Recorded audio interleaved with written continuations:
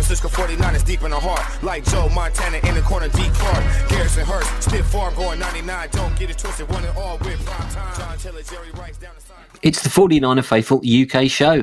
Week 10 and Niners football is back after a very welcome week off to get healthy and get things fixed. Hopefully everyone's been cheered up by us sitting back on top of the NFC West where we belong, mainly thanks to the Ravens absolutely battering the Seahawks. So I enjoyed bye week anyway. So week 10 is a cross-country trip to face the 6-2 Jags, who are also coming off their bye week, and a 5-game winning streak. The Niners need to get back to winning ways and put the disappointment of the last 3 games behind us, while the Jags will want to extend their lead in the AFC South. I'm Gareth Ellis, and I am joined by Lee Gowland. Hi, guys. Najee Kra. Hello, everyone. And Paul Hope. What's up, Fairfield? Good to see you, boys, from a little bit of a hiatus, a missed show. Terrible. Some sideline changes going to occur at this game. Wilks will be down on the field, as well as some potential returning players, which I'll get to in the injury report. Chase Young is fully expected to make his Niners debut. Do you think it's going to make much difference where Wilks is standing during the game? Yes. Najee's nodding.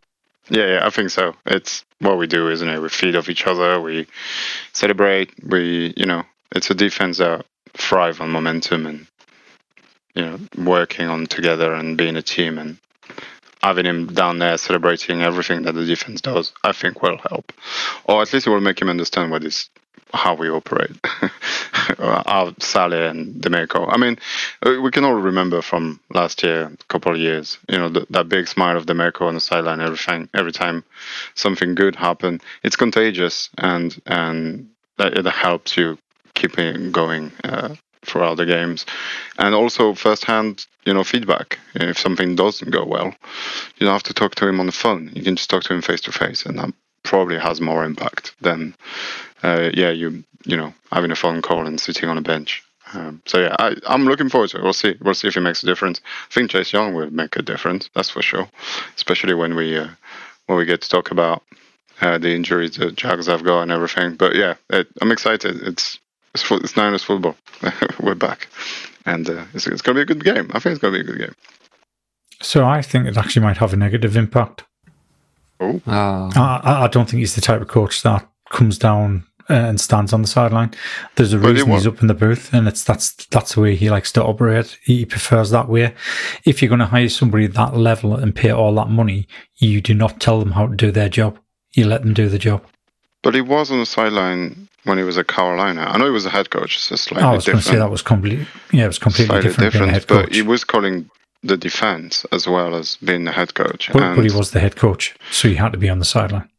And the Panthers turned their season around, kind of. They started playing much, much better when he took over and was on the sideline. So, well, was that not just a case of a change is as good as a rest? So that's why we've done a change, because it's as good as a rest. And we got the rest. We got the change. Yeah, but it's still the same person calling the players, and that's the problem. Well, I think it's a good test, if anything. It'll tell us that maybe he's not the guy to run our defense, and we can look for somebody else next season. The game against the Jags isn't going to tell us anything, because Chase Young's going to be playing. It could be the Chase Young factor. True. Not the fact that Steve Wilks is sat on the sideline, or stood on the sideline. I think this could potentially backfire. That's I'm cheerful. Confident. Yeah, I know, right? Thanks, but it's Lee. honest. It's honest. Yeah. Paul, what about you kept quiet. Well, I think the problems, chaps, centre around the fact that Wilks has clearly got the X's and O's. He's got the acumen, as you said, Lee. They've brought him in. That's how he coaches. But I think with him being the first outsider brought in under this management team, I kind of agree with Najee, and I agree with you. I think we might as well give it a go. I think Fred Warner said it better than I can in his press conference. Warner didn't know. So they asked him at the press conference, have you heard about the change? And Warner was like, first I've heard of it. And he explained that the linebackers had been getting the play calls from Holland. So to Warner, he doesn't think the change would be that big of a deal. But I think Shanahan came out and said he wants Wilks on the front line. He wants him to be there, get a feel for the players.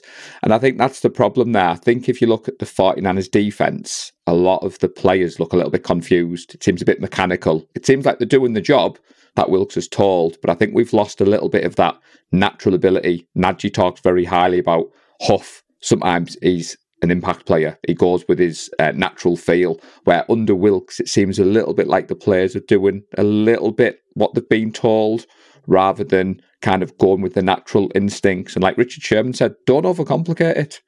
Let your front four go after the quarterback, and if the front four get home, it'll let the secondary do their job. So I'm excited to see Chase Young more than I am to see Steve Wilks stood on the sideline with a clipboard. But Kyle Shanahan knows more than me, Gareth, so if he thinks it's a good idea, I'm all for it. Do we not think our defense is largely run by, the heads that we have in there, the Fred Warners and the Bosses and Armsteads and Huff and Gibson, very experienced people. And I think I think the last three games, has proven that they're not. But that's what I mean. They should be, as well as, I think that's without a shadow of a doubt. And having direct feedback whilst you're on the sideline, whilst you coming off the field, either because we stopped somebody or because we've, let a touchdown happen. Having Wilks there, listening to the player and telling them what is going wrong firsthand, I think is a good thing. It puts you right down in the trenches with the people you should be with. I don't know. I prefer it. I'm worried, Nagy, that it's something he doesn't like to do. And like Lee said, he's out of his comfort zone. Yeah. They've brought him in for a reason. And I am a little bit nervous he's not D'Amico, he's not Salah. We all got that gif of Salah doing the double fist bump. I shared that on Twitter far too many times. D'Amico, that they were kind of in with the players, weren't they? And like Lee said, I don't think Wilks is that kind of coach. But we could come back here on Monday, chaps, and be like, what a masterstroke. Kyle Shanahan, well done. But also, the guy's getting paid millions to coach a defense. You need to do what's working. I don't really care if you don't like it. It's your job, mate. Just do what works at the end of the day. And if you don't like it, you can go somewhere else next year. What do you make of it, Gareth? Yeah, but that's the thing. I mean, what he could perform better up in the booth. He may already know that he doesn't perform as well, stood on the sideline, which is why he sits in the booth. Yeah, that's why I said people know how they work best, how they're more comfortable. Yeah, and to suddenly tell him how to do his job, it's not going to make him better. It's going to make him uncomfortable. But if that was the case, I'm pretty sure he's a strong enough person to have said, "I'm not doing it. I'll stay in the booth because that's where I'm the best." He didn't. No, we don't know that. We don't know. No, we don't know. We're sure. We only know. Yeah, exactly. We only know what's come out of Santa Clara. He may very well have turned around and said, "No, I'm going to sit up in the booth." And Kyle could have turned around and said, "Well, if you're going to sit in the booth, you're out of a job, son." Yeah. It's the adjustments we want to see better, isn't it? But again, maybe I'm being optimistic. We had these teething problems under Salah. We had them under Ryans. Hopefully, the bye week, given the fact that Chase Young has come in on a bye week, he's had that extra time. Maybe we see a different package from the blitzing, because we were all excited to see what Wilks was going to do with the secondary. I don't think any of us thought that the front four would suffer. So now maybe we've had time to reset. Like you said, Lee, we only know what the team have released, but it'd be pretty big if Wilks has said no and then Kyle Shanahan's got his way. It'd be interesting to see what the players make of it on Sunday. Because if Wilks is just going to stand there with his arms folded and not show any emotion and not show any kind of difference of being there, it kind of seems a bit counterproductive, in my opinion. Yeah, you might as well be sitting in a booth then, for sure. Exactly. Yeah. We'll see. How about you, Gareth? What do you think? I think we talked about a change being needed. Maybe this is something. There's a change there, but some of it is scheme. But I think we've all seen the stats about how many missed tackles the defense has done this year. That's the one thing we really need to clean up. We can clean up that. Whether that really matters who's on the sideline to clean up those, I don't see a direct connection, but maybe there's a focus that the coach being on the sideline can help maintain, because he's there with you and encouraging and maybe a bit of a rollicking as well if you're not quite doing it. that maybe that will have an effect. We will see. I think I partially agree with Lee about if that's where he's more comfortable and that's where he feels he's going to see the game better, then that's maybe where he should be. And I do think that potentially there's other coaches on the sidelines who could step up and provide that energy and be given a bit more license to have a bit more leadership on the sideline without Wilks needing to be there. But we will see. He's down there for this game, so let's hope it's a good catalyst. So, should we crack on with the injury report? Good and bad news. Aaron Banks is pretty much certain to be out. He's listed as questionable, but I think we know he's out for a few weeks with a turf toe. But Debo is off the injury report. Trent Williams hasn't practiced, but that's probably not a surprise. I think we're all hopeful he's still going to make it back. And Ray McLeod and Drake Jackson are both listed as questionable. Positive news for some reinforcements. Practice windows have opened for 3 players returning from the IR they were placed on at the beginning of the season. Robert Beale Jr., Darrell Luter Jr. and Lee's buddy, Sammy Womack III.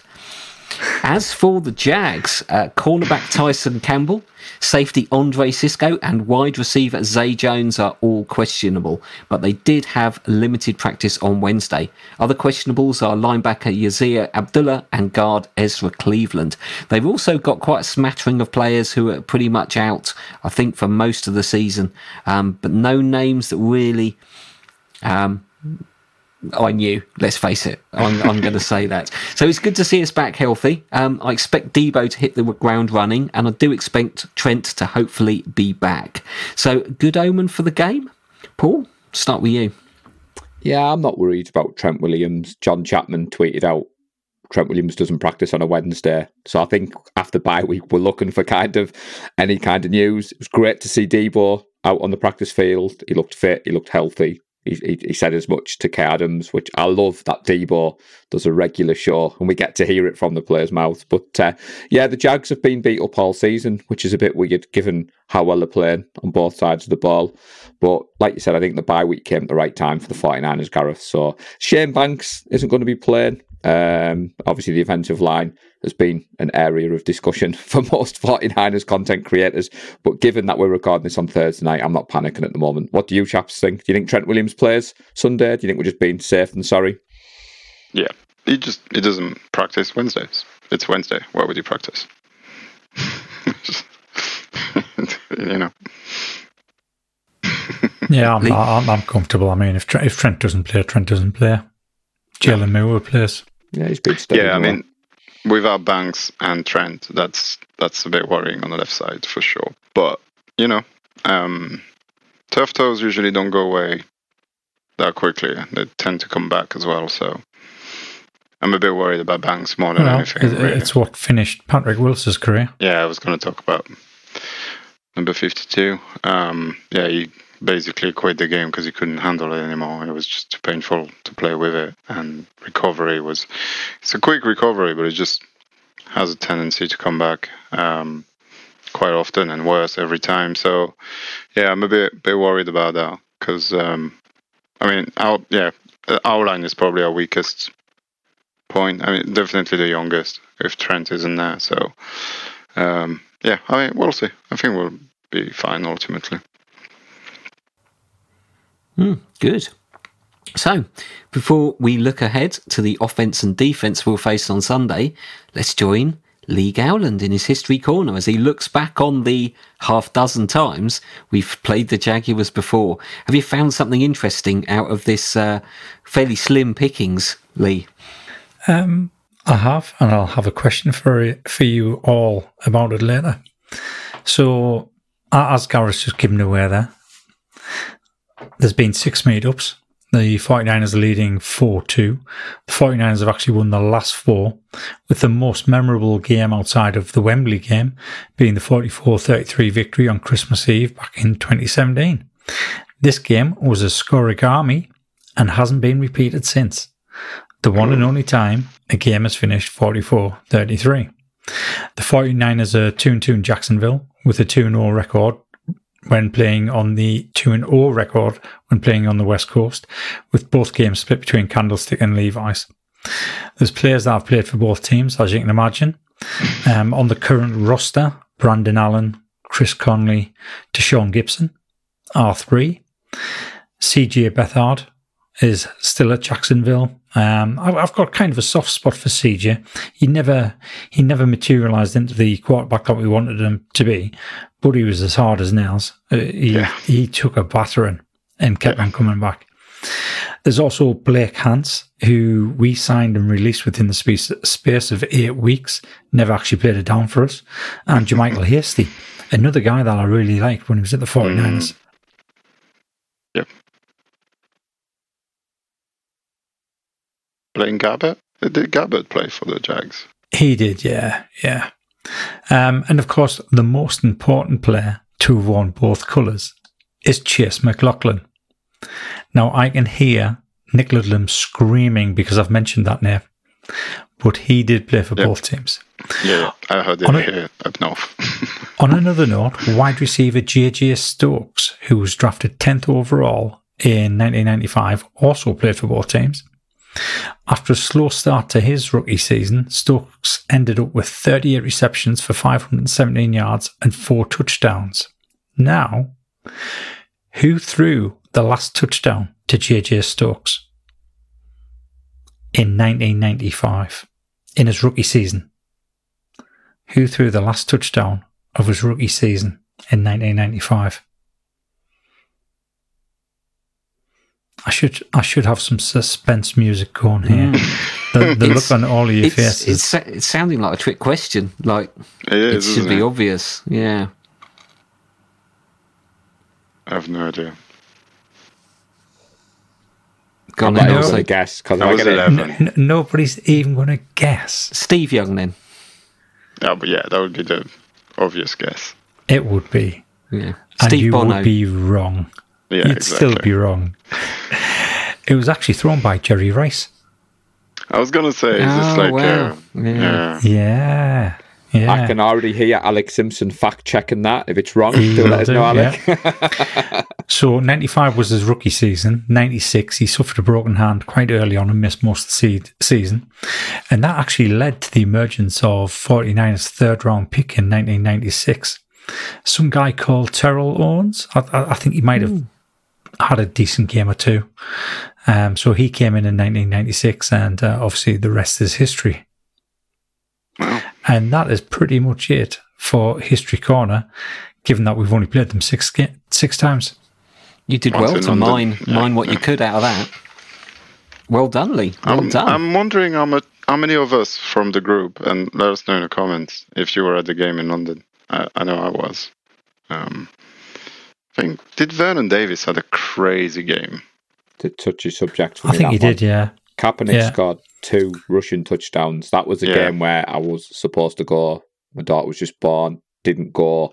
Thought, I could sit at home on the sofa, Najee. They'll come over next year, and they've never been back since. So it's a bit of a touchy subject for me. So if you recall during that game, and I think it was quite early on, we played our first kind of trick play where everybody was shouting at Bruce Miller to get off the field because there's too many people on the field, so he ran all the way up the sideline but didn't go off the field, and that's because we didn't have too many people off, so nobody covered him. We snapped the ball, went straight out to Bruce Miller. Had he been a little bit quicker, he'd have scored a touchdown, but instead I think he got something like 59 yards. Right. And then I think we scored in the very next play anyway. Yeah, it was a good game. I think there'll be a few in the group. I've seen some photos, and when you think of the Jags, I'm just wondering game, how many. Yeah, it'd be cool to know. Let us know. Yeah, let us know. So, should we look at our opponents' offense? Let's do Jags offense then. So, who's got that? It's me. That's me. Hi. Off you go now, Jim. Well, where do we want to start? You let me know, guys, and I'll talk about it. You want to start talking QB, running backs, wide receivers, or offensive line? You choose, and I will go there. QB, let's talk Trevor Lawrence. Trev. I like the guy, and obviously, as you all know, I've been watching college for quite some time now, and when he was at Clemson, he was a joy to watch. He actually had never lost a game in college until his very last national championship. Wait, no, he won that one. I can't remember now. Memories eludes me. But it basically had gone through his entire career playing football. up to the point he came to the NFL without losing a game. Even in high school, he never lost a game. That's how good he was, and he was obviously the number one pick in the draft in 2021. People that can see, that are watching, can see on the screen. I think he's the one that suffered the most by having, I forgot his name, a head coach coming over to Jacksonville. Urban Meyer. That's it. Urban Meyer on his rookie season. What a failure that was. But I think he's repaying it, and it's basically in his second year now, and he's playing really, really, really well. You can tell this because they're primarily passing the ball. They pass the ball on about 55% of their downs, and it's working, as you said, Gareth, earlier. They're on a 5-game winning streak, largely because of his play. And one of his mate from Clemson that's with him. What do you guys make of Trevor Lawrence? Are you scared of him? Do you think he's... I think he will end up being a lot better than he is now. Generational for sure. And he's got a good coaching staff behind him to get there. I think he's taking the old approach of the QBs of gradually growing slowly but surely rather than hitting full speed the NFL and turning heads like Mahomes and Herbert have done recently. So yeah, I think you hit the nail on the head there. I think it's well documented how much of a rough rookie season he had with only 12 touchdowns, 17 interceptions. But he kind of followed that up in his next year, 25 touchdowns and 8 interceptions. I think it was 4,100 yards. And the way he's playing this season, he's going on to do just as well as that second season, if not better. And I think it'll all come down to whether or not the team stays injury-free to how his stats pad out. But actually looking at him from the eye test, it does look as though he's now settled into the game. And he is proving to be the player that everybody thought he would be back in the draft in 21.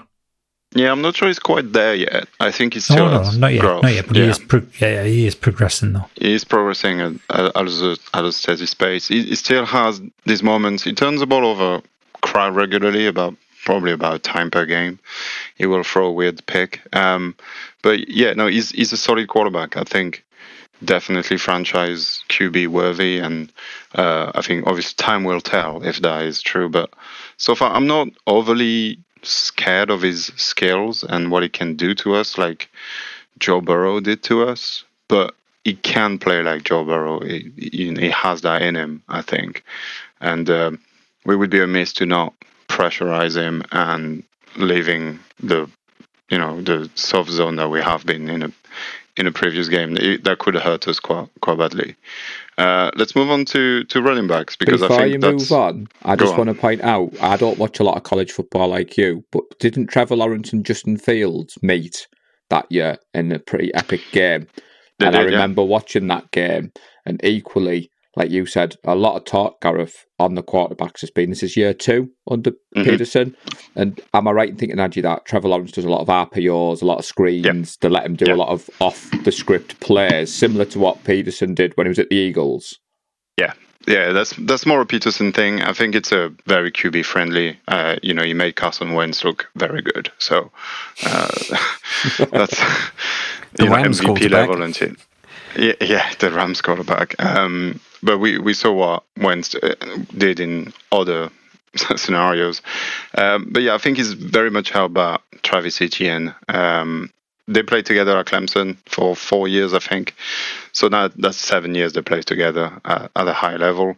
And as you said, Peterson is using the RPOs and screens and the fact that they know each other so well to attack defenses. And Etienne is very, very good. He's having a very good year after same horrible rookie season where he broke his leg, I think. I can't remember, but he missed basically the entire season. I think probably a good thing for him, considering how he went overall in terms of coaching. But I think that's the main threat that they have. And we're going to need a much better game from Fred, who really didn't play well against the Bengals, to clamp down on that. Do you guys afraid of Travis Etienne? Well, I mean, his rookie season, he was a 1,000-yard rusher. He's already got 585 yards this season, averaging 9.8 yards per carry. So he had 5 fumbles his rookie season, not a single one this season. Yeah, he's definitely playing much better as well. I think he's adjusting a little bit to the NFL speed too. I mean, when they were at Clemson, those two were unstoppable. If it wasn't one, it was the other. And it took, obviously, the 1 year and the second year, which was their rookie year, to kind of get to grips. And Peterson puts them in a position to beat you, and they often do. If you leave them the chance, they're very good. I will say the depth isn't the greatest, so I think if we can stop Travis Etienne, yes, they have Jermichael Hasty, but as you can see here, he's almost off the screen. He's number 4 on the depth chart. So Tank Bigsby, not quite sure how good he is. It's a rookie, but the depth at running back is the scariest. If you want to move to other weapons and talk wide receiver, obviously they did the acquisition of Calvin Ridley this season after his season-long suspension, which some people think is a little silly. But the rules are the rules. Apparently, you can't gamble. But if you hit women, you can play in 3 weeks. That's cool. I think it took a few weeks to get back to speed. Obviously, not playing for a year is difficult, but him and Christian Kirk are basically the primary targets. Calvin Ridley is a speedster on the outside that can burn you.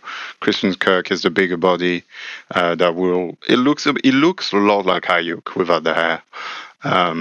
Kind of possession guy, that you can throw over the middle and make contested catches very well. Those two guys, I think, are quite dangerous and can be dangerous. And if you add that, where's the other one? Zay Jones, who looks like he's injured, so he might not play. But they have other weapons that can hurt you too. Any worries here? Calvin Ridley, Christian Kirk, do you think you guys... our secondary can handle that?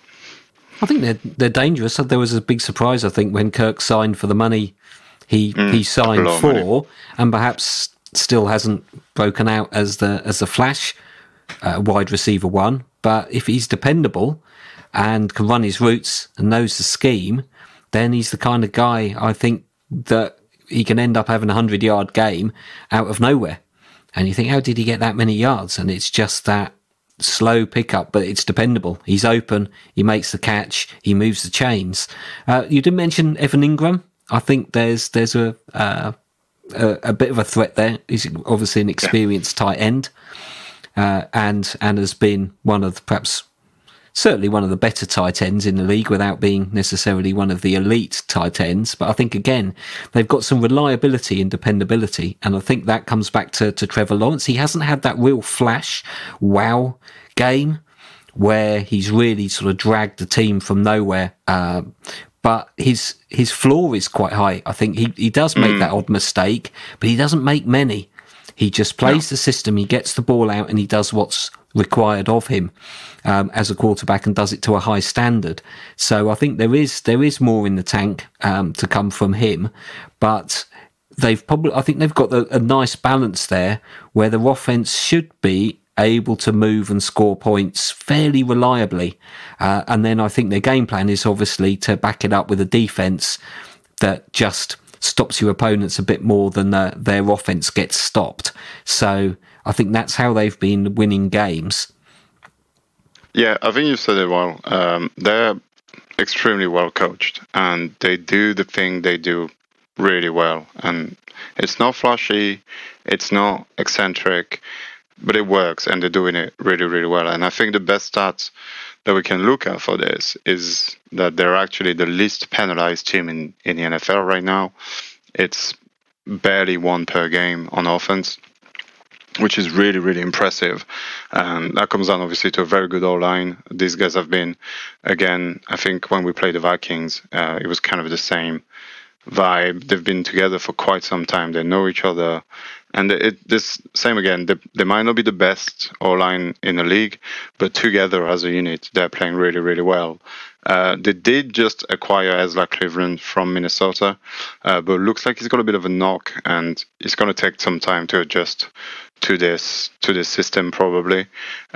Although I think, as I said, I think they're extremely well coached, very sound, very basic, but very well. And that's always very hard to stop if it works and people do their job properly. It's kind of the old Patriots way, isn't it? Just do your job and things will come the way they should. But yeah, I think you're right. The floor is high. The ceiling, not so much. I think there are a team that can score 25, 30 points on you. But I don't see a team here that can go off the chart and score 45 and take the game away in a quarter or two. So they are very good at hanging around and making no mistakes. So they can hang around. That's what they do. And they, as you said, they can move the ball and score. Not easily, but they'll get there eventually. And I think that's their strength for sure. But that's it. Unless you guys have got any questions.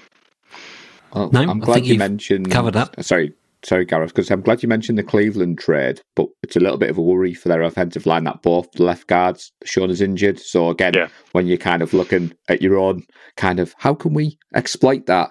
And especially with Chase Young coming in. Because like you said, Nancy, they're quite solid. And you mentioned it, Gareth, Christian Kirk, I think all of us, when he signed that contract, thought, what on earth were they giving him that money for? I'm a little bit nervous that they try to do the screens on us, like what the Bengals did and what other teams have done. And like you said, Nancy, you've got the speed with Ridley, and then you've got the big-bodied receiver and Christian Kirk. But don't need to worry. Wilks is on the sideline now, boys. We've just spent 10 minutes talking about that. Yeah. Well, I think this is a perfect test to see if our defense is going to show better, because we're going to need a better secondary, because they do have the weapon that can hurt you. We're going to need more pressure because we are playing a quarterback that can hurt you against a good O-line. So I think this is maybe the best time we can play these guys to show if our defense is making the step to be, superb Super Bowl contender rather than the poor showings we have been doing so far. So I'm looking forward to it. I think this game will tell us quite a bit about where we are and where we're going. So that's it. Thank you, Najee. Very thorough. How are you going to follow that up, Paul, with the D? Well, I was going to say, I'm glad we started with the offense, Najee, because when it comes to the Jaguars, there tends to be a little focus on the defense. It's a lot of talk of Trevor Lawrence, the weapons he's got, Peterson. But for me, if you look at the game tape this year, the defense needs its flowers. They're 6-2 for a reason. Other than the blowout loss to the Texans, if you take that off, they're actually doing quite well in their second season under Mike Caldwell. And that should be attracting all the attention. Najee's put the depth chart up on there for people watching. Now, I was quite intrigued that they've kept a lot of the starters from last year. And similar to what Najee said on the offense, Gareth, they're well coached, they know the system, he puts them in positions to make plays. But they haven't had their first choice defense all season. They've had numerous injuries. Some of the names on there, I'm not even going to give Lee Gowland the fantastic satisfaction of me getting them wrong. But the big thing about this defense, chaps, and for us 49er Faithful UK, some people might get confused with what I'm about to say. The big focus on this defense is takeaways. Now, I don't mean your fast food restaurants and your takeaways, so just bear with me. But at the moment, they're actually tied with the Saints for 18. So the top of the NFL for takeaways at the moment, Gareth. If they continue on this pace, they will smash the franchise record of 33, which was set in 2017 by the Saxonville defense. That nickname is well known. They haven't quite come up with a good one yet, Gareth. I don't think takeaways and Jacksonville Jaguars quite meshes well together. But the identity of this defense, when I've been doing my homework, is something they've focused on. They turned up in April for OTAs, and in the lockers, there was a T-shirt hung up which said, "Think takeaways."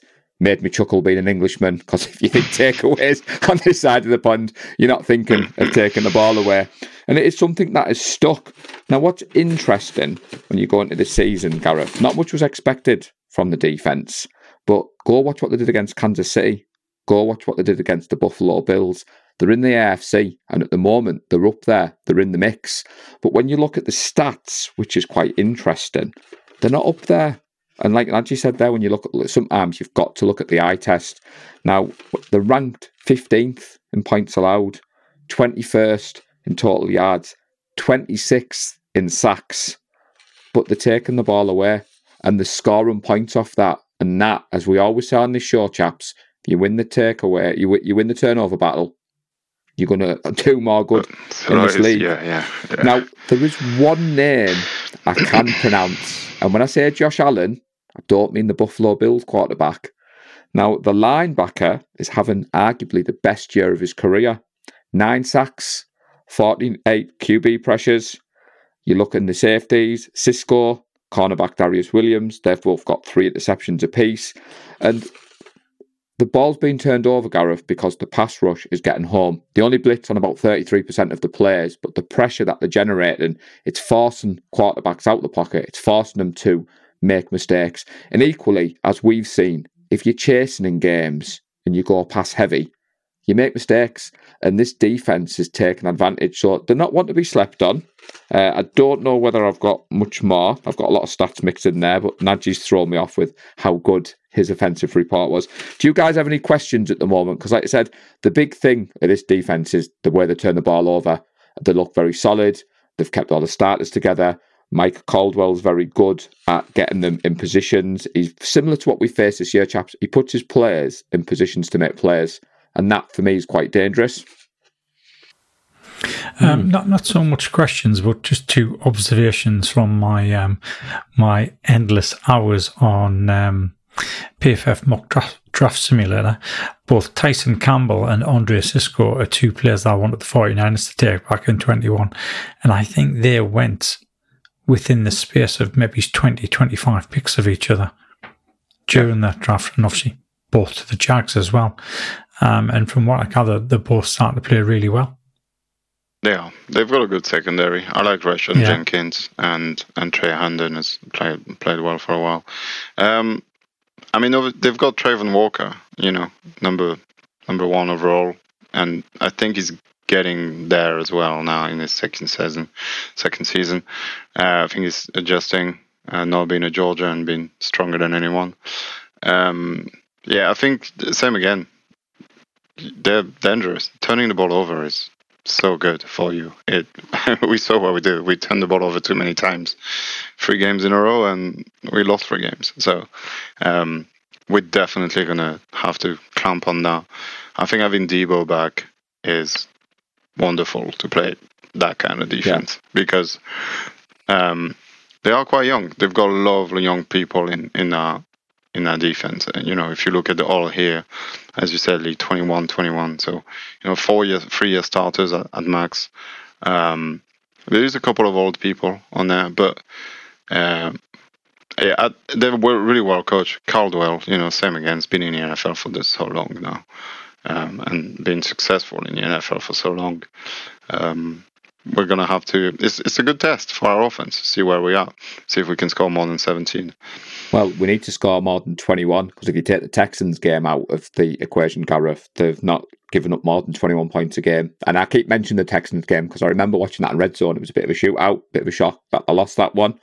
6th lowest conversion rate on third downs, the Jags. So teams are only converting about 34% on third down, Gareth. We've struggled on that. They're allowing the 3rd lowest carry yards per carry at 3.6. So their run defense is pretty good. It's our strength. We like to think we can run the ball, but if we're going to struggle to run the ball, are we going to see Brock Purdy kind of not turn the ball over against the league's best at turning the ball over? That's the theme that's got me excited for Sunday. Like Nadji said, we need Brock to bounce back. I'd love to see our run game get going against a good defense. It might shut some of the naysayers up, dare I say it. But yeah, there's some names on there that I thought Lee was going to try and get me to pronounce. I tried to practice number 94, and I thought I'd get us kicked off YouTube if I tried to say that one out loud. So if any of you can say that better than I could probably say that's not hard. Feel free. Fatukasi, yeah. That's easy. It's easy. What about the other name? His first name? Full Lorenzo. Could you imagine me trying to say that all in one sentence. Yeah, you should try it. Give it a go. Might do it on the review show. Try number 23. Come on. Old Owly Coon for Sidey. There you go, Lee. I'll give you a bit of fun. It's so good. But that, Gareth, is the defensive report. The key thing to take away from this is the ball hawks, the hungry, they want to turn the ball over, and that's their main focus, and it's something that we need to be aware of. And I'm excited to see Kyle Shanahan get into his bag of tricks and rip up the stats on this defense. They've got a few first-round picks on that defense as well. Yeah, they do. So, and they're certainly looking at those years. They're players who should be on the ascendancy, I think. So maybe they've seemed to have put together a good young core of players who are growing together and gelling together as a good defense. I think you talked a little bit about it. I think we need to cut out the penalties, need to cut out the mistakes, and need to control the ball a little bit more. And if we can do that, I don't know that there's a lot on the defense to be hugely scared about, though they have got some talent on the pass rush if we are going to be a little bit thin on the offensive line. So that could be something to watch out for. And obviously that dangerous secondary that's getting the picks, which has obviously been a bit of a story from Brock in the last few weeks. So it's going to be a good test, I think. If we can play a clean game, I think that's the sort of defense we should be putting points on, so long as we're not beating ourselves, which to a certain extent has been a contributing factor in the last few weeks of losses. True. Yep. So we've covered the opponents. I think it's down to the real business of the podcast and the score predictions. Oh, I forgot to... I think Naji's pulled out ahead, so that means you're up first, Naji, I think. Oh, yeah. Damn. I was not prepared for this. Let me share it for the people that watch. There we go. Let me find the over-under as well, because I forgot. Oh, I missed I'm surprised that yeah. spreadsheet works. I thought Lee might have deleted that one. Now he's not the top anymore, Naji. So we are 3 points favorite, which is really more like 6 because we're away. And the over-under is 45.5 I've got. It might change wherever you do your betting. Don't forget to bet responsibly, people. It's important. Not like Calvin Ridley. I'm just buying time because I have no idea what I'm going to say. I think we're getting back to winning ways. This is a good East trip to a good team, but I think that the additions Chase Young and the bye week has definitely rejuvenated us a little bit. Debo back, I think, is the biggest thing, really. It's going to help. We're going to win for 28-17. There we go. I've said it now, and I will write it down. Locked in. 28-17. Unless it's raining, and I'm joking. No. You're not allowed any unless. Gareth has put his foot down. Exactly. One go at it, and that's it. So, Paul, 28-17. Paul, Lee, good. are you still neck and neck? Paul or Lee? I can't remember who did last time. So let's do Paul because you're below me on the screen. So it won't surprise you, Gareth. I'm not going for a Jaguars win. 49ers are winning this one. Very similar to Naji's score at one point, but then he changed it a little bit. So I'm going for a 27-20 win for the 49ers. That's what I'm locking in on this one. Very good. So I'm going over the over-under, which I had at 45 this morning, Naji, so it's crept up a little bit. But yeah, it depends depends where it comes from. I've got a bold prediction when we do that bit, but I think Debo is the key to this one. So I agree with Naji. Go on, Lee. So, interestingly enough, I'm going for a 27-20 victory as well for the 49ers. Ooh. Playing the game. 27-20. I knew we could see my notes. Where's that camera? It's not just one. There's multiple cameras. Well, it's funny you should say that because I had something very similar, but I've just remembered I'm going to change tack from my tactic, which is getting me nowhere. So I've thought about the score that I think is going to happen. So I'm going to say something completely different. 35-13, Niners win. Oh, that's a bit down. Yeah. Oh, why no, not? that's way too much. And on Monday's show, you'll have to share with us what your score. No, tell us now, so we can laugh at it. What happens? I did have 27-23. Okay, so we're all thinking kind of the same, which is more like us, really. What's the worst that can happen? I score no points?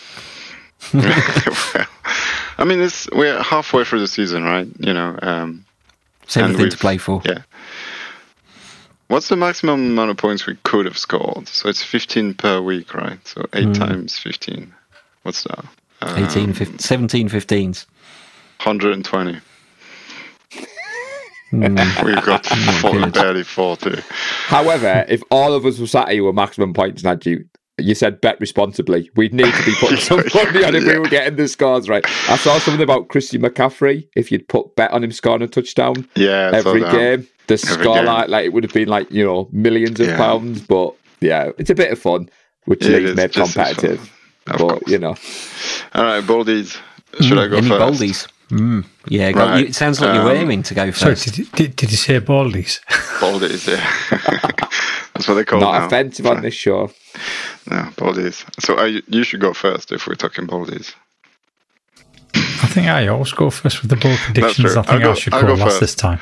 I'll go first. I've got two. I'm gonna step on your toes though, Paul. So I'll leave the offense one because I think we've got one similar about Debo. But I think Huff and Gibson will get a pick in this game.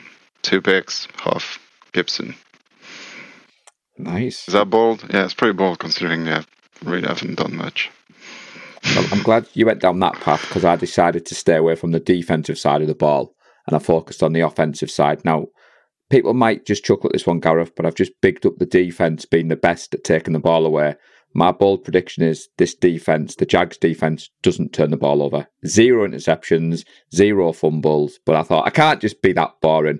Deebo Samuel comes back, 2 touchdowns, both Russian touchdowns as well. Ooh, May I add that. I like so that. I'll That's sprinkle pretty that cool. in. There you go. Very nice. Go on, Gareth. Ooh, Lee, you were keen? Ollie, Go on, Lee. don't fight. Still thinking. No. I was going to wait until last. Okay, well, if you fair wait enough. until if you want to wait until last, my predictions are usually an indication of what won't happen in the game. So I have been a bit worried about what to say, but I'm going to stick my neck out. I think George Kittle is going to have a game, 150 yards and a TD for George. Nice. I like it. Carrying on the form. That's good. Okay then, so my flavour of the last 2 games, Randy Gregory's out the door now. Let's go for Chase Young is going to have 3 sacks. Yay! I like it. Nice. Would love Which to will see. ultimately mean he gets none. I mean, I actually think this week is the week you should go Randy Gregory because with Chase Young and Bosa, he's going to get one-on-ones, which he'll win. So. Well, I like Lee's thought process because for all the talk before we finish off that Bosa's been terrible, I saw a stat earlier, Gareth, that Bosa's won 23% of his pass rushing opportunities this year, which is the 3rd best in the NFL. So if that's a bad season so far for Nick Bosa, but I'd take Chase Young having that game, Lee, but Gregory, this Jackson. narrative, we haven't talked about it too much, but this narrative that our D-line isn't quite as, I mean, yes, in the stats they don't, but the QBs, like we're getting skimmed out of it so much. It's crazy. QBs are getting the ball out quick, and they're beating against us. Yep. And I think don't know if you saw the coverage hasn't picked up on. Well, the coverage hasn't been able to keep up with it. Did you see that footage, Gareth, of Burrows where it looked like Armstead was going to sack him? Then he rolled off, like the all-22, and it looked like Bosa got a hand on him, and then he rolled out again, and you think, that's what we talk about, this game we love. It's a matter of inches. When you watch that slowed down and you watch it from the all-22 and you think, how has he escaped from that? And sometimes playing against elite QBs, that's what they can do. That's what they can do. That's what they can do. Any final thoughts on the game? I think we've been pretty thorough. Yeah, well, PSAs, but not on the game. Let's go No. on a PSA then. Well, there's a bunch of meetup happening, I think, and it's really cool to see. I think that's the real reason this group exists. And definitely. I well done everyone that has or is trying to put something on, or is putting something on and going. I know Paul's got the list of everything that's happening. 4 of them. It's great. I absolutely love it. And I've been invited to one. I can't go because I'm working. But yeah, I just want to commend, on the eve of all of us going to San Francisco and that trip and everything that this group is meant to do for this particular trip. Seeing this just the way before, people just getting together to watch Niners football, it's brilliant. It's absolutely brilliant. I cannot wait to see the pictures and see the experience of people and all that. It's great. So happy about it. It's amazing. Good call. Go and tell us where they are. I not only have the list, Nadji, but I think there's some love got to be given to the organisers. Now, I shouted these people out on Tuesday because, like you said, Nadji, blown away. If we weren't going to the gold mine, there's all 4. I'd have made an effort to try and get to. Yeah. So the first one that was organised was Glasgow. So Alan Gow and Barry Gray were keeping their fingers crossed for the Sky game. Now, normally I get annoyed when the Sky game is announced and we're on there. But given that I knew these meetups were going ahead, you've got one in Wakefield. Andrew Lund has arranged that one. Manchester, which again, Nadji, the Brotherhood's one of my favourite places we've had a meetup at. Good. That's Georgina Hemstritch Johnston. So she's put a post in the group. And then I don't know whether Gary Thorpe from our admin is doing one in Reading or London. It just says London/South East. But the reason for naming them, Gareth, is if anybody is in the area of them 4, reach out to those 4 guys. They're arranging it all. And like you said, Nadji, absolutely fantastic. And it is well documented. I'll give that one there on the show. It is well documented that this group is fantastic. I'm making his night here. But it's worth it because I agree with you, Nadji. It's amazing to see people arranging the local meetups. And I will encourage it. I will promote it. I will do what I can to support. So there you go. Notice I wasn't very loud there because I didn't want the clip. No, good shout out to the organisers and thanks to you, Paul, who always helps promote the stuff that other people are doing, helps get the word out to everybody. But it is good to see these little clusters and meetups happening around the country, cool. Official or unofficial. Niners get together, get somewhere comfortable with a big TV and shout "Go Niners!" So there's nothing better than watching the game with that's the best strangers who very quickly become friends. Yeah, friends already, you just don't know it. Yeah, friends you haven't met yet. That's right. So, I think that wraps it up. Thank you, lads, and thanks 6 p.m. game, Sky. Sorry, Sky. So obviously blackout on the Zin, whatever that is. I'm starting to think we should start a petition or something for this blackout thing because UK is the only country that does it. Yeah. Of course, it's money. Of course, Sky Sports is paying a lot of it to whoever to get it, and I don't think it should happen. I think it's disgraceful that people pay for a service that's expensive, and it's denial of service. It's denial of service. You are denied that service. It's 33% of the games, and we're trying to encourage people to watch the games legally. Yeah. We're trying to encourage people. Like I say, I get my Game Pass every year, and I've tried to suck it up when the games haven't been available. But it is a little frustrating. That's why I was glad the watch parties were happening. But you think, like you said, Nadja, I would be on board with that, and I think other fan bases will be as well, because I don't think it would take away from the Sky coverage. Us lot watching. I don't think so. I don't think Sky is getting any subscription purely for the NFL. I don't think so. I think most NFL fans that will watch games on Sunday will go to DAZN or they already have Sky and they watch it anyway. Do you know what I'm saying? And they'll just watch whatever's on. I really don't understand it, and I think it's malpractice, really, and it's just greedy. Let's make somebody makes a petition. I'll sign it. You definitely, I think, when you subscribe, be able to have one team that you can always watch. Because if they're blacking out the other games, fine. I don't care. I'm not interested in watching them. But I'm paying to watch the Niners, and I am denied to do so. And I don't get any money back. And, well, nor do the rest of you. It's not just me. And yet I am denied access to the games that I have paid for. So, good point, Nadji. Yeah, well, thank you. We'll and unfortunately, the the DAZN thing doesn't work with a VPN, so you can't even get around it anymore. So it's not even like, oh, well, it's fine, you do this and it works. You can't. So now you're literally locked out unless you buy Sky, which is shouldn't denial of service, as you said. So I will be staying out of the game day threads, Gareth, because I'll be watching on a Sky Go password, which is notorious for being slow. So I may jump in the game day threads 10 minutes after a play's happened because I don't want to be spoiled for myself. Well, you could go on. Are we not going to stop to watch this game on Sunday night?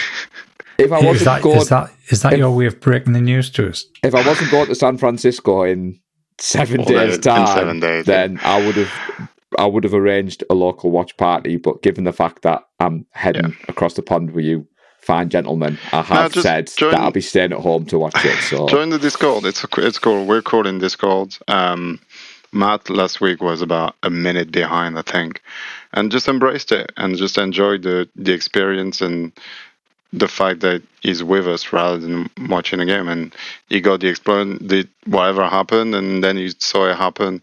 I don't think it takes that much away. Spoilers are not a thing.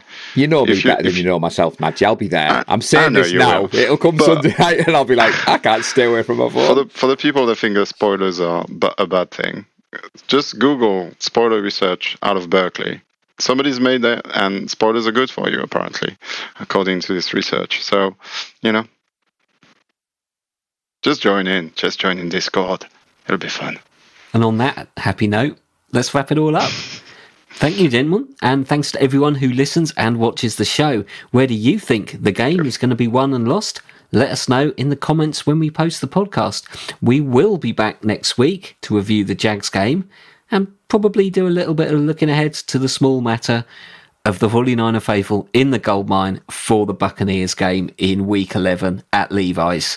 I think we can't wait, can we? So enjoy the weekend and go Niners. Go Niners. Go Niners. Bang, bang, nan again. We love the San Francisco 49ers deep in the heart. Like Joe Montana in the corner, D. Clark. Garrison Hurst, stiff farm going 99. Don't get it twisted, one and all with prime time. John Taylor, Jerry Rice down the side.